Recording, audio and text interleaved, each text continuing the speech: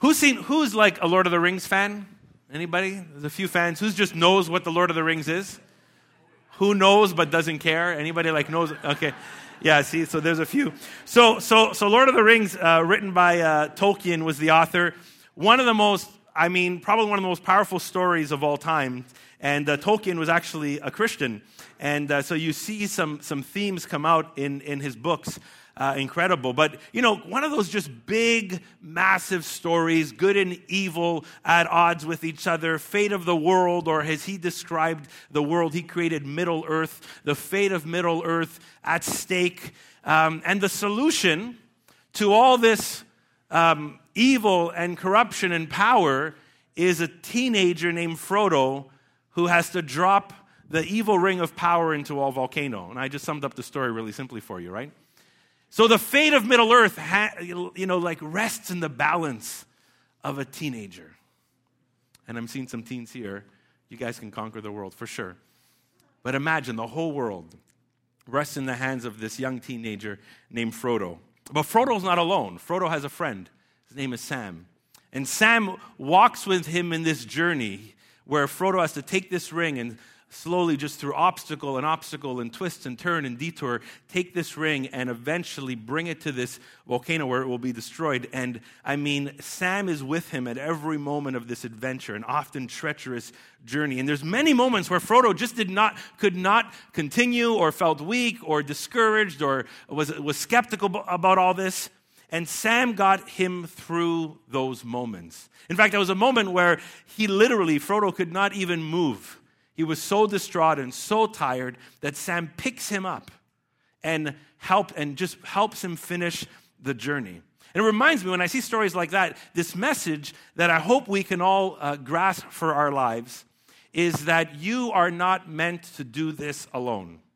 You are not meant to do this life or face challenges alone.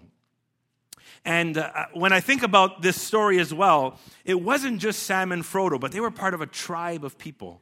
And in this tribe of people, you have Gandalf the wizard, you have the king or the upcoming king, the leader of the elves, you got the dwarves underneath, they're obviously a little shorter. And you have this tribe of people, a wizard, a king, other allies, all banding together as a community to accomplish this goal, to rescue the fate of Middle Earth. And as we anticipate, many people know this story, that it does end well in victory, but it took a community to bring it about. It took a community to finish it. It took a community to accomplish that. It took a community to see it through.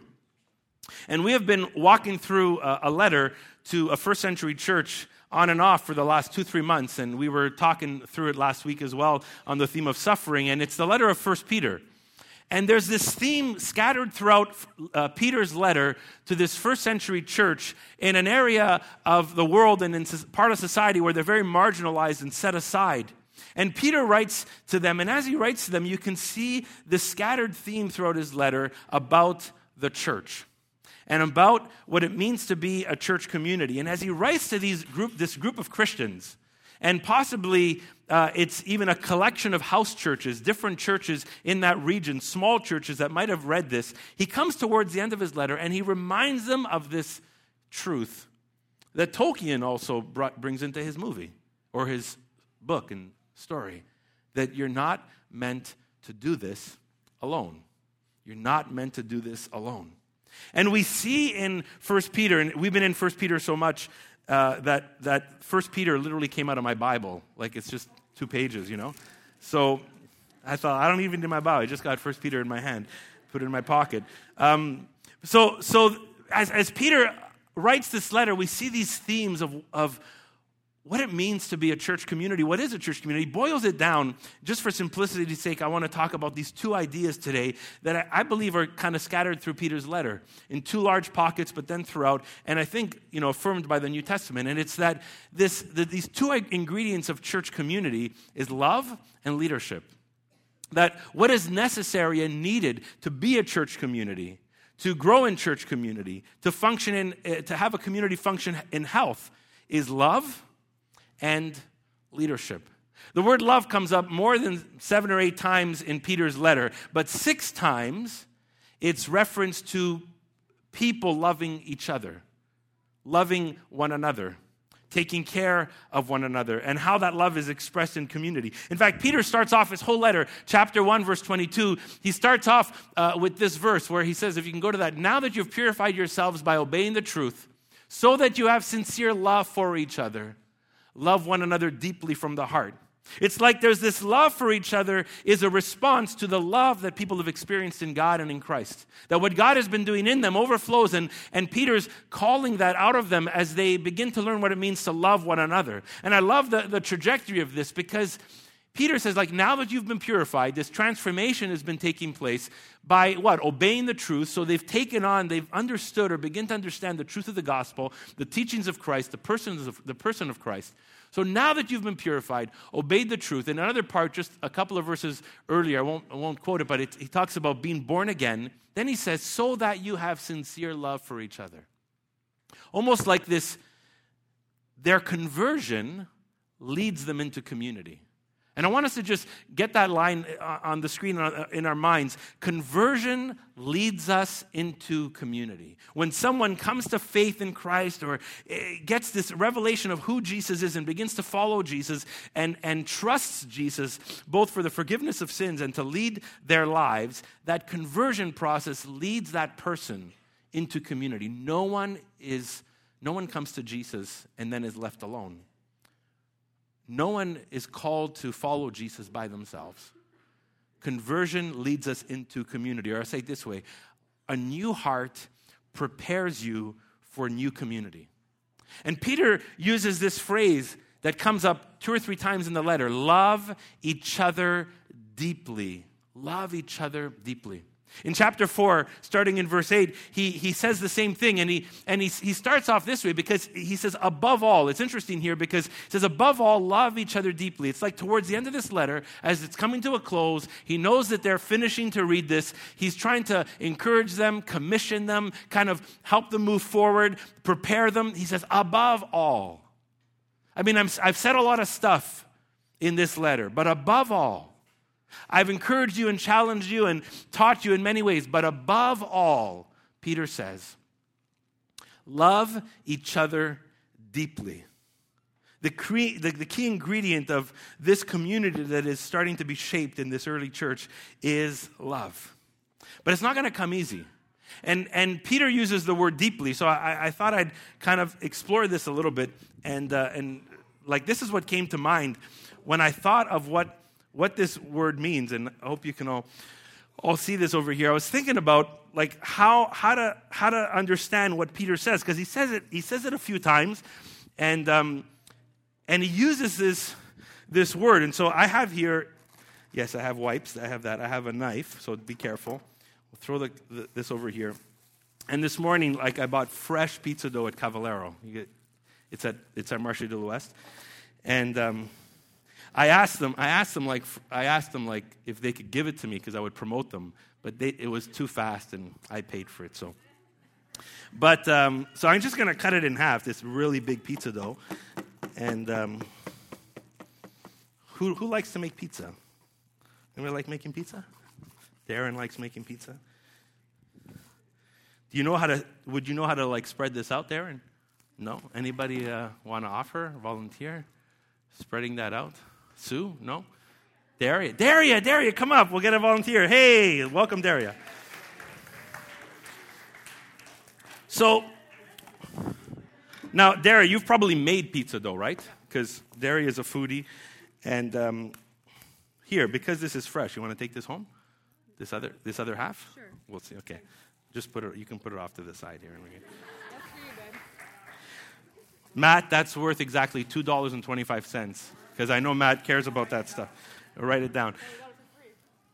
So normally when you make pizza dough, yeah, you can start like touching it if you like. It's great because I don't have to wash my hands now. So you can start when someone's making pizza dough, they call it working the dough, right? They put the flour and the eggs and the water and not water, eggs, yeast, what else? Flour, oil. And so they work the dough. And it's interesting because the word deeply in the original actually means to work at something, to work at something. So imagine when you're kind of like, when you're making the pizza dough, when you're working the dough, that's the same kind of concept that Peter has in his mind when he writes to this church to love one another deeply. But as Daria now, perfect, she's like taking that and she's spreading. You're really good at that, a lot better than I am. And so as she's taking that, now she's stretching it, right? She's spreading it, and she's just getting it to all the edges. And it's fascinating because the word deeply, also in the original, means to stretch. That you would stretch something out to its fullest capacity. And I was thinking, as she's taking that and as she's stretching it and pulling it and trying to get it to every corner to fit the pan, because you want to put as much ingredients on the pizza as possible, right? That's the goal. So you stretch it out full so you can put more sauce and more cheese and more like pepperoni and whatever else you love to put on pizzas. And so this whole idea is she's stretching it out. She's pulling it to each side.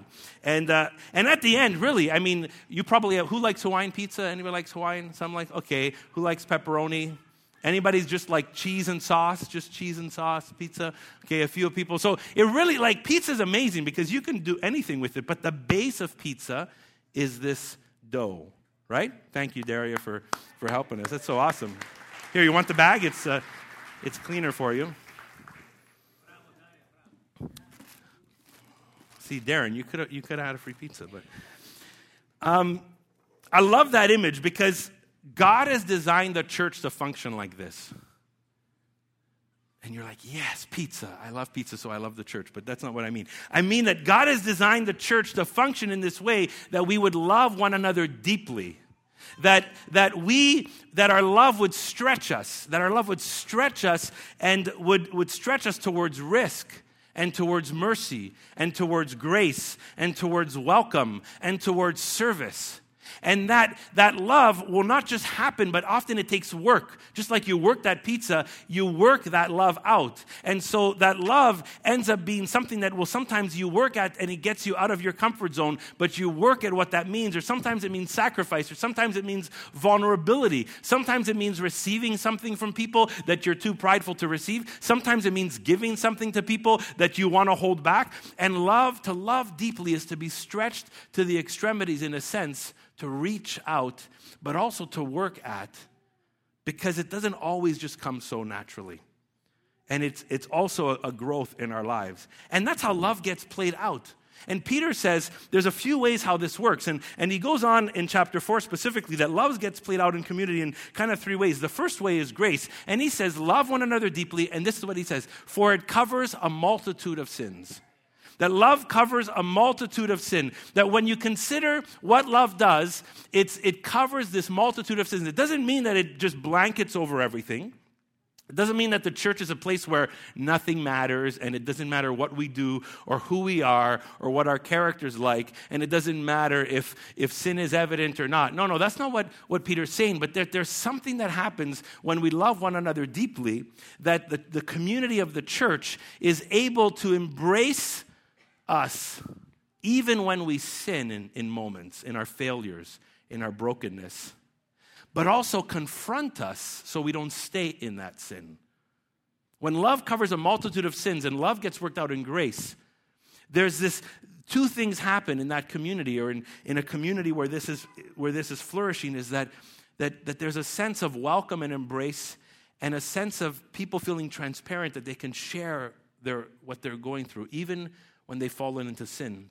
But there's also a confrontation in that love and grace, so we don't stay there. And that's a hard balance, because I bet you that you lean more on one side or another, right? Some of us are more graceful, and we just can't confront.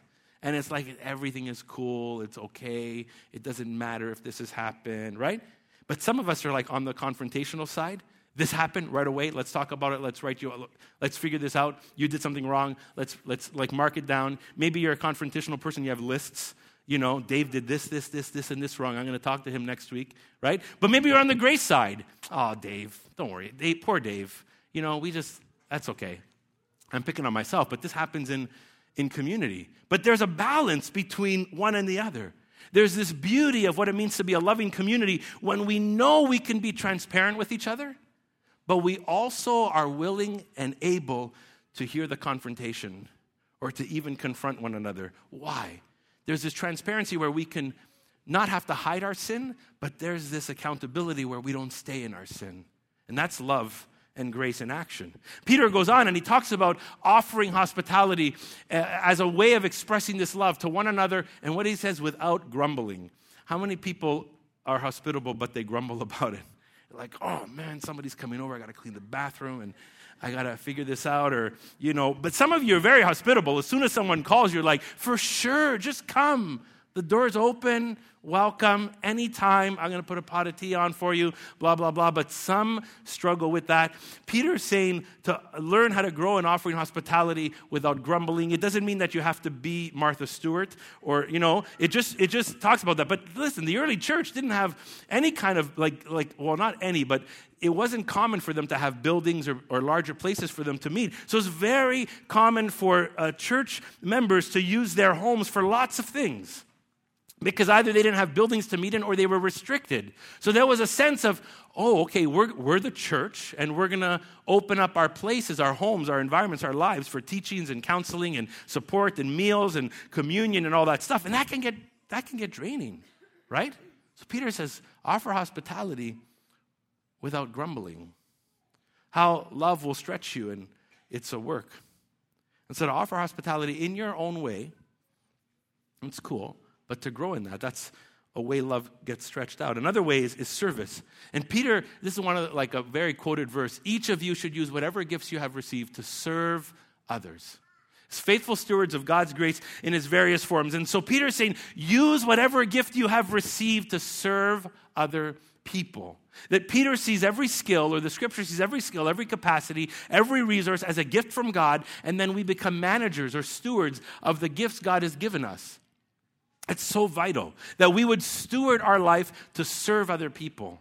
And Peter says you can do it in a few ways, and he has these kind of umbrella terms. One is, if you speak, use your words as though you're speaking God's words to convey truth and encouragement to people around you. If anyone speaks, they should do it as though they speak the very words of God. Now be careful with this, and don't use as a license to say whatever you want and put God's label behind it.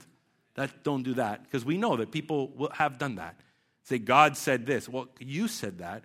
God didn't say this. But Peter's saying that God uses people within the church with ways to speak into each other's lives, or to teach, or to encourage as we use our words in various ways. He also talks about serving, that if anyone serves, they should do so with the strength that God provides, so that in all things God may be praised through Jesus Christ, that in our serving, our actions, whether it's us coming alongside someone who's struggling this week, whether it's having someone over, whether it's giving a hand to someone that's personal, whether it's sitting and listening to someone and praying for them, but it could be organized where, hey, people came today at 8:30 to set up these chairs. We have all been served because 2 people today showed up early to set up these chairs. We've all been served today and able to embrace God's presence with music and scripture and song and prayer, because people came and set this stuff up and put things on. Some of you who have children, but it's really all our children in our church community, because we feel like we're a community, have been served as people came to set up rooms and to prepare a theme and a lesson and an activity so kids can learn and grow. And that's organized ministry. And Peter says, if you can serve with your gifts, with your abilities, do it to God's glory. But it's a two-way street though. So first I want to encourage you. Welcome it. Learn how to be served. Like when you walk in and the chairs are set and you come in, recognize, just see that as a blessing. When someone takes time to spend time with you or reach out to you, welcome that. When someone sees a need in your life and they reach out to you, welcome that. And sometimes some of us have struggled with that. Some of us struggle with people helping us. No, I don't. It's okay. I'll do it on my own. But the reverse is true as well. Some of us just like to be served, and we never contribute to it. And so the reverse is contribute to it.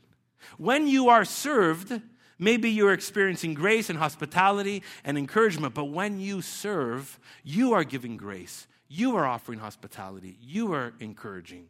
You are helping. And so whatever that means or whatever that looks like in your life in the moment, it could be through an up or a down. It could be something simple or something extraordinary. As a church community, we're called to grow in love that way. Grace, hospitality, service as an expression of what it means to love deeply and be stretched out of our comfort zone, and to be stretched sometimes beyond what we're used to, and to be stretched in ways where only later do we see how God used us in that moment. And we could say, oh my gosh, God, I did not realize you could use me at the corner of this pan. I only function over here, but Lord, you stretched me here and something happened? That's amazing. But we don't know that until we work at it and we allow God to stretch us in moments of love and service to one another. So love is this one ingredient that's so vital in the church and as a community. But there's another piece to this that Peter is very adamant about within his letter. Because ask yourself this question, does this just happen? Does community just happen? Does spiritual growth just happen? Does a community moving towards a goal just happen? Does a church community grow in certain directions? Does it just happen? You know, I was thinking about it recently. We've been having these prayer gatherings on Tuesday nights. It's about the 4th or 5th month in a row that we've had them. And we really felt like, okay, we want to see prayer grow in our church. And it's not enough to just say, awesome, take some time in prayer this week, or here's a resource. But we said, you know what? We're going to get together once a month, and we're going to learn how to pray together. And we're going to pray together and grow in this. That doesn't just happen, right? Some people felt the need and the desire and the vision and saw that take place. That's important to think about, right? And so this other piece of what it means to grow as a community, to be a community, is leadership. It's not just love, but it's leadership. There's a role of leadership within the church that's so important. Now, I know sometimes there's pushback because some people say, well, doesn't the cross transform me? Isn't the Holy Spirit enough just to talk to me and shape me and change me? But God has given us this key resource, this beautiful resource in the church called leadership. And Peter actually spends time. He takes a section of his letter where he knows there's leaders in the church listening. And in chapter 5, verse 1, it's almost like he speaks directly to some of the leaders in the church. And he says this, to the elders among you, I appeal as a fellow elder and witness of Christ's sufferings, who also share in the glory to be revealed. He's so specific. He's to the elders. The elder is a common name or title for a leader in the church, and we don't have time to do like a class on what it means to be an elder and all the things that the scripture says about elders. But this idea that within the church, God has given us this resource called leadership, or what it means to be an elder or a leader or a pastoral leader within the church. Paul speaks to Timothy as he's struggling as the church is growing. He says, choose elders among you. Choose leaders among you that God can use to encourage the church and teach the church and shape the church and help the church move forward, that will be involved in leadership and pastoral care and teaching, even in discipline. Ephesians chapter 4, Paul talks about these gifts the church has, like apostles, prophets, teachers, evangelists, pastors, that God has given these gifts in the form of people with these gifts to the church. And what I assume when I read that is God designed the church to function with pastoral leadership. There's different ways people do that. Sometimes it's more plural. Sometimes it's more team-led. Sometimes there's a key leader and other leaders around them and then a group of leaders. And there's different ways that maybe people have interpreted that. But when you think about it, at the very core, God has not left the church alone. He says there's this gift of leadership. And he speaks directly to the people that maybe these elders, some might have been in that direct community. Maybe they're part of these house churches as a group of believers develop, maybe 15, 20, 30 people. Then there was one who was responsible for them, who cared, who organized, who also developed other leaders around them. And Peter's speaking directly to them. And it helps us understand, well, what are they there for? What's their role? Why do they exist? And again, we can't go through all of that today, but Peter gives us a clue of at least one or two things that helps us understand that if this community is going to be bound together in love, God provides us, the church, not just this church, but churches, with the gift of leaders, but not just any kind of leader. It's different. This next part in verse 2, Peter says, be shepherds of God's flock that is under your care, watching over them. That's an interesting term. Anybody, well, you don't have to raise your hand, but if you're a manager or lead a team or a foreman or something, think about that. Imagine like You go to your bank and like, can I please speak to the chief shepherd of this bank? Like, it would be weird, right? Like, who's the CEO here? Oh, yes, shepherd. Can we, like, it's weird. Nobody uses that language like in our society, in our culture, that way. It sounds a little bit strange. But here's this alternate way of understanding leadership in the church. If we're going to be a community that grows in love and mission and spiritual growth together, it's this word shepherd that I think comes up so often. Psalm 23, the Lord is my shepherd. Ezekiel 34, God speaking to the people of Israel and saying, shepherd the flock well. Luke 15, Peter shares a story of a lost sheep, and the shepherd goes after that sheep. John chapter 10, Jesus speaks of himself as the good shepherd. John 21, Jesus commissions Peter and says, go and you need to be mindful of feeding the sheep, that image of a shepherd. And Peter gives us kind of two ideas as we move forward in verse 3, this idea that, maybe I'm wrong. Sorry, just go back there. Back to the first one. Yeah, that to be a shepherd, first of all, it's not a shepherd's flock. Whatever leadership is in place in different churches, but in our church we have leadership in place, and I happen to be a key leader here. It's not Dave's flock. It's not the leader's flock. It's not the elder's flock. It's God's flock. Be a shepherd of God's flock. But these two words that are under your care, watching over them. So these two sides of what it means to be leaders in the church, and especially when there's oversight type of leaders, it's pastoral. It's caring. A care, that this image of a shepherd that looks after, that guides, that cares for, that rescues, that if something is lost, there's a sense of going after that.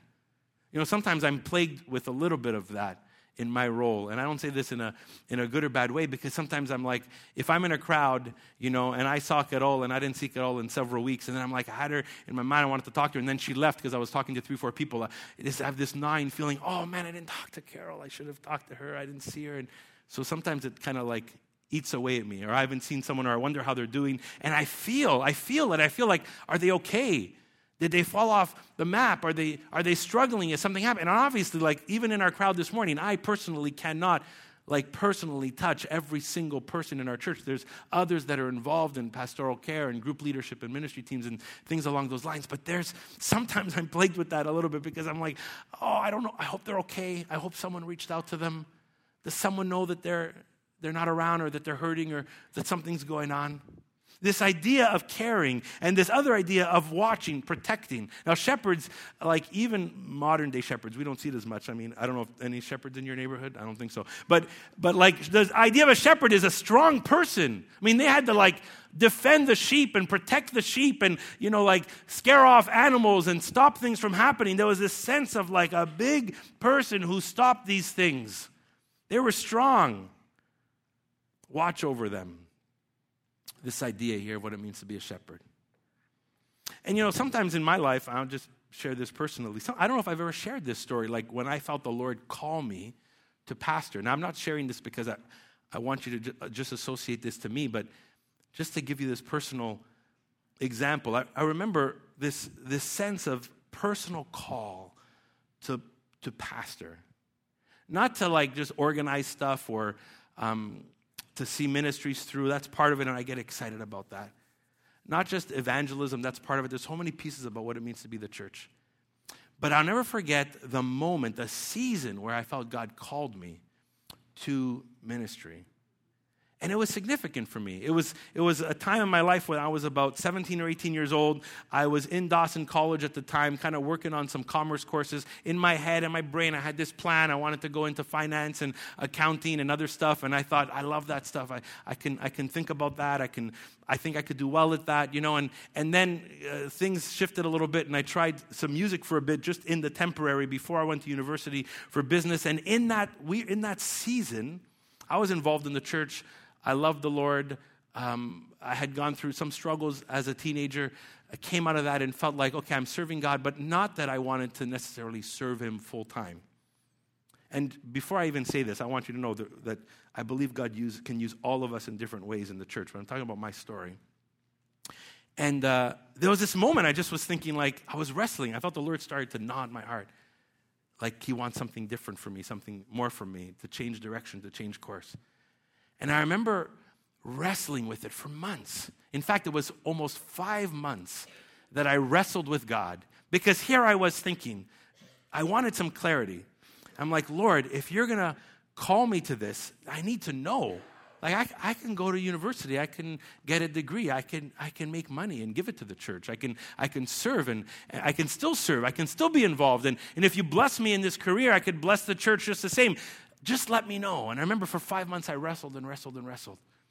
And I remember there was an evening gathering at my church that I was a part of at the time, and there was a speaker there from another country, and he was sharing, really nice guy, simple guy, and he spoke at the end, and he just said at the end of his message, he said, hey, if there's anybody in this gathering today that feels called to ministry in a real personal, strong sense, he encouraged us to kind of step out of our comfort zone and come and seek the Lord for a moment. And there was that kind of the 5-month mark. I was wrestling in my heart. God, what am I supposed to do? And I remember I walked up to the front of that room and just began to pray, and praying with a few other people. And something just hit me.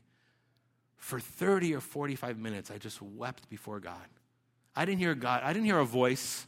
I didn't hear God say, David, don't do this, do that, I didn't hear him say, don't become an accountant, I didn't hear that. But there was this overwhelming sense that my desire and what I felt God was leading me to and his presence in that moment kind of interlocked, and I felt the Lord's presence in such a significant way where this is what I must do. And it was so significant. I remember, and why I share this with you is not because I believe everybody that serves in the church generally has to have that experience or even to be called into full-time pastoring. But it was significant for me. And I say it to you this way because many of you who know me, I'm a very casual person. People that come here even on a Sunday like, oh, wow, the pastor wears a T-shirt, that's cool, or whatever. Or, what's your name? And I don't say, when they say, what's your name? I don't say Pastor David Manifold. Here's my card. Come see me at my office, right? I normally say you can call me Dave, David, whatever you want, right? And many of you know that, right? And so I'm very casual in my posture. And but if you want to call me Bishop, I'm okay with that. No, I'm just joking. I'm joking. My preference is Pope, but Cardinal's a little bit beneath me. But anyways, I'm joking. But I was at the retreat, and I walked by some of the family rooms, and some of the kids were sitting just kind of getting ready, reading a book, and I popped my head in, and this little boy, he said, "Hi, Pastor David." I'm like, oh, nobody calls me that. And I'm like, I just kind of like, oh, that's kind of cool. But you know that I'm really kind of casual about that stuff. But I want you to know, do not confuse the casualness of who we are and what we are as a church, or even me, with the purpose of leadership within the church, whether it's me or others. Because I believe in my core that God has designed the church to function well with leaders. Different kinds of leaders, Ephesians 4. Different ministries in the church, Romans 12, 1 Corinthians 12, verse 14. All of us involved in some capacity, some involved, or a percentage definitely involved in leading and in teaching and pastoring in different ways. And then just how that kind of works out in the New Testament. It's beautiful. There's a conviction in the core of my heart that the church must function with healthy leaders if we're going to grow in love. It's so, so, so vital. Now, let me tell you this story. A couple of months ago, as we were in this whole process of we're going to move into this new location, how's this going to work? And we were at that decision point. Like, we were crunching numbers with our leadership team and other people, and we were looking at what would be the implications of this. So someone in our leadership team sat me down and said, Dave, I have a question for you. I said, sure, what's the question? And he said, are you here for the long haul? Are you here for the next 5 years, 10 years? Do you still feel called to this church? And I remember, not many people just asked me that off the cuff. But it was good that this person asked me this, that someone in our leadership team asked me this, because they wanted to know, are you here? Are you with? This is a big thing. We're going to, changing locations, increase our budget, see what God is going to do here. We want to have all hands on deck, right? And so I remember just sitting back and listening and saying, yeah, that's a good question. And I thought, yes, I am. I'm here. I mean, my bent is always towards longevity and rootedness, but it's still an important question to be asked because, in a sense, are you still called to this place? Are you still called to this city? Are you still called to what we're doing? And it's so vital for me because it just reminded me, yes, there's a calling, not just on my life, but on other people's lives. And I flipped it to them. Are you called in your role? Because we don't want to be here without you a year from now, And they said, yeah, I'm there. And this week we had a meeting with some ministry team leaders and walked through some of our stuff for the next few months. And we didn't specifically ask that question, but we were discerning. Are we in? Are we in? Are we all in for this? In your different leadership roles, are you in? See, because the ultimate goal of leadership, as God has designed it, is to grow the church into a loving community on mission. And as much as He has provided us at the base foundational, such a vital level, the transformation of our lives because of the gospel, the empowering of the Holy Spirit, God also says this is how the church functions. It's love and leadership. Love and leadership. And Peter warns these leaders, and I take this warning seriously, but any of us who lead within our context, whether it's a community group, a ministry team, or in some kind of capacity, in some ways, Peter warns us, and look what he tells these leaders. He says, do not lead because you must, meaning out of obligation, or just because you have to, but because you are willing to lead. I love that. Not because you must or you're obliged, but do you love this place? Do you love this people? Are you willing to do that? There was a pastor I met several years ago. He's not in the city anymore, and I'm thankful, and I'll tell you why. Because I met him in a grocery store at Maxi on St. John's. I bumped into him, never see him really, and I saw him. I said, hey, how's it going? And he was serving in some part of our city. And I said, how's it going? And he started to grumble, blah, blah, blah, blah. I'm like, what's going on? What's wrong? He's like, I said, how's it your time at the church? Oh, I wish it was this. I wish it was that. And then, man, this city and this province, and I hate this. And if I had a chance, I'd be somewhere else. And I'm like, why are you here? I felt bad for this guy. I thought, you're only here because you must. Maybe you still need a paycheck. Maybe you're here because you have nowhere else to go. Maybe you're here because of whatever. I said, but that's not because you're willing. And I sat there and I felt bad for him, but then I started to be like, no, this is not fair. No church, no city should, and no church should have leaders in them. No city should have pastors in them where they feel like they must, but because they want to, because they're willing. I said, just leave. Go to the city you want to go to. Maybe you'll love it there. And maybe you'll be willing. To be willing and not a forced obligation. Peter says, he goes on, he says, not pursuing dishonest gain, but eager to serve. Because let me tell you that regardless of your role in life, regardless of your job, regardless of how you serve in our church in different roles or different capacities, in anything the enemy can tempt us with dishonest gain. That dishonest gain could be for our selfish ambitions. It could be financial. It could be platform. And Peter says, do not serve for this reason, but be eager to serve. Be eager to serve. And then he goes on. He says, don't serve or lead as you're lording it over people, but be examples of the flock or to the flock. Don't lord it over. Jesus said these words, if you're going to be my disciples, do not look at the world and see how they lord themselves over each other, but be servants. Be an example. Live by an example. May the message and the teaching and the vision be caught, not just spoken. What's the goal? That we would all become a loving community on mission. And here's, as we walk close to the end here, Peter tells younger leaders, he applies it widely, and this is a tough one for us here. He says to those who are younger, submit to your elders. Man, I don't know if that's on the screen. Maybe it's not. I didn't put it, but it says submit to your elders. Man, that's a tough thing. Because I think in any environment, home, work, community organization, church, we have become so influenced by consumerism and materialism and individualism and self-absorption that is what does that mean? I want to live my own life. I don't want anybody to tell me what to do. But here Peter's talking to younger leaders, and I apply it widely. What does it mean to submit within the local church as a community? And again, my heart, I cringe when there's bad leadership and it's autocratic. But the scriptures talk about a healthy leadership. And the scripture, when it talks about submission, it's not talking about subservient, I'm going to serve this person's goals. When I see leaders that demand attention Or leaders or churches that put their leaders on pedestals. There's a church, and I won't tell you which one because I don't want you to Google it. And they have 12 values. And one of their values is we will honor and submit to the vision of Pastor X. I'm like, that's in your constitution? I'm like, wow. And in their kids' ministry, they have a coloring book with the pastor's cartoons so the kids could color it. And like, we honor that. It's like, let's start them young. I'm like, that's just weird, right? But Peter, when he talks about submitting to the leadership, saying work with, work under, work alongside, welcome input, discipline, correction, instruction, so we can be a team together, so we could be a community together. And the glue of this, and we'll wrap up with this, Peter says in verse 4, the chief shepherd is Jesus.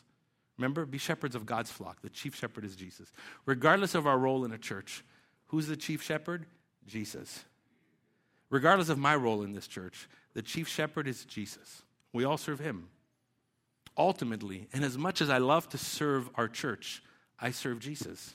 And as much as you love to serve in ministries or each other, you're called to serve Jesus. He's the chief shepherd. And Peter ends this little section by saying, all of you, not just leaders, all of you, clothe yourself with humility.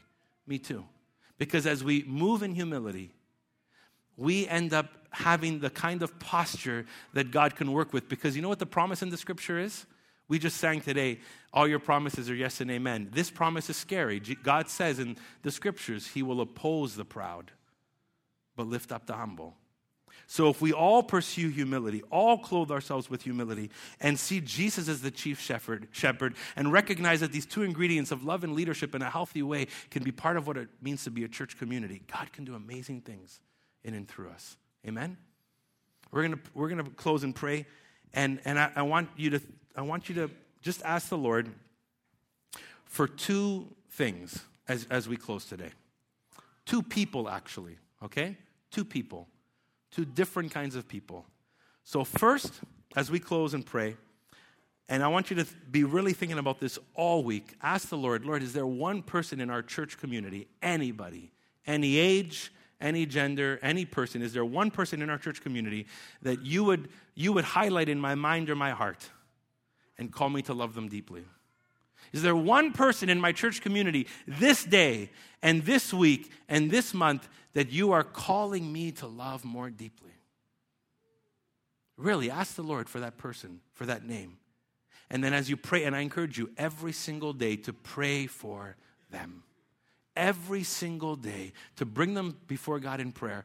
And as you bring them before God in prayer, I trust that the Holy Spirit is going to lead you in how to respond to them, how to reach out to them, how to be stretched in loving them, how to work out your love towards them. But ask God for at least, I'm not telling you for 200 people. We can't do that. Even 10. But one person. Say, Lord, what is there one person? And then begin praying for them every single day this week and ongoing for a few weeks. And ask the Lord, how can I reach out to them? And the second person is, would you ask the Lord to put a name of a leader in our community in mind? Now, because you see me speaking, that might be the name, but I don't mind the prayers, please. You can all pray for me. But ask the Lord, is there maybe the leader of the setup team or someone that leads this kids group or our community group leader? Or someone on the leadership team or our capital initiative team, or just ask the Lord, is there someone? And ask God for that second name. Because they're a gift to our community by God's design. Leadership is a gift to a community, and pray for them daily. And then encourage them in some way. Ask the Lord, how can I encourage them in some way? Maybe the Lord might even lead you to serve alongside them. That's not the expectation, but if the Lord does that, then follow through. So it's one act this week. Starting today, and we're going to pause and do it right now. One name of anybody in our church community and one leader in our church community. Pray for them daily and invite the Holy Spirit to lead you in how to reach out for them, how to love them deeply, how to care for them and encourage them. Sound good? Let's pray. Bless you, Jesus.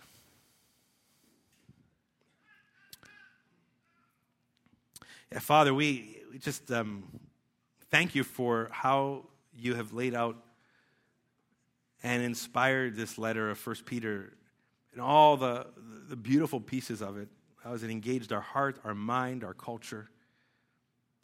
And even in this, Lord, how just encouraging us and also challenges how to be a church community with one another. No person here is meant to follow you alone. No person here is meant to grow alone. No person here is meant to suffer alone. May we first be people who are willing to receive, become vulnerable. And then may we be people who are willing to contribute and flesh out that love with one another. And thank you for the gift of leadership for a local body. I thank you personally just for how you have led me and encouraged me, but also because there's people around me and our whole church. I'm grateful for how, in some ways, our community has stretched me, how this season is stretching me, how the input that comes from various people helps me grow and challenges me. But God, I'm thankful for every leader in our church that takes on a level of responsibility and a burden of time and effort to serve in this way. Thank you for that gift. We can't just be a loving community, but we need to be a community that reflects a healthy leadership. And we're thankful for how those two work together because we long to be a loving community on mission in our city for you. May we love this place. May we love this people. May we follow you with all of our hearts. And God, right now, as we're closing, I pray that each of us would just be diligently open to hearing you and giving us one name in our church community and one leader in our church community. God, give us just the reminder, the constant reminder to pray for them every day this week. And if we need to know how, to reach out for them to ask, but otherwise just to lift them up in prayer, intercede for them. And may we be willing to say yes when you guide us in how to encourage them or reach out for them or to love them deeply. God, may this simple step revolutionize or begin to revolutionize who we are and who our community is and what you do with us for your glory, God. In Christ's name we pray. Amen.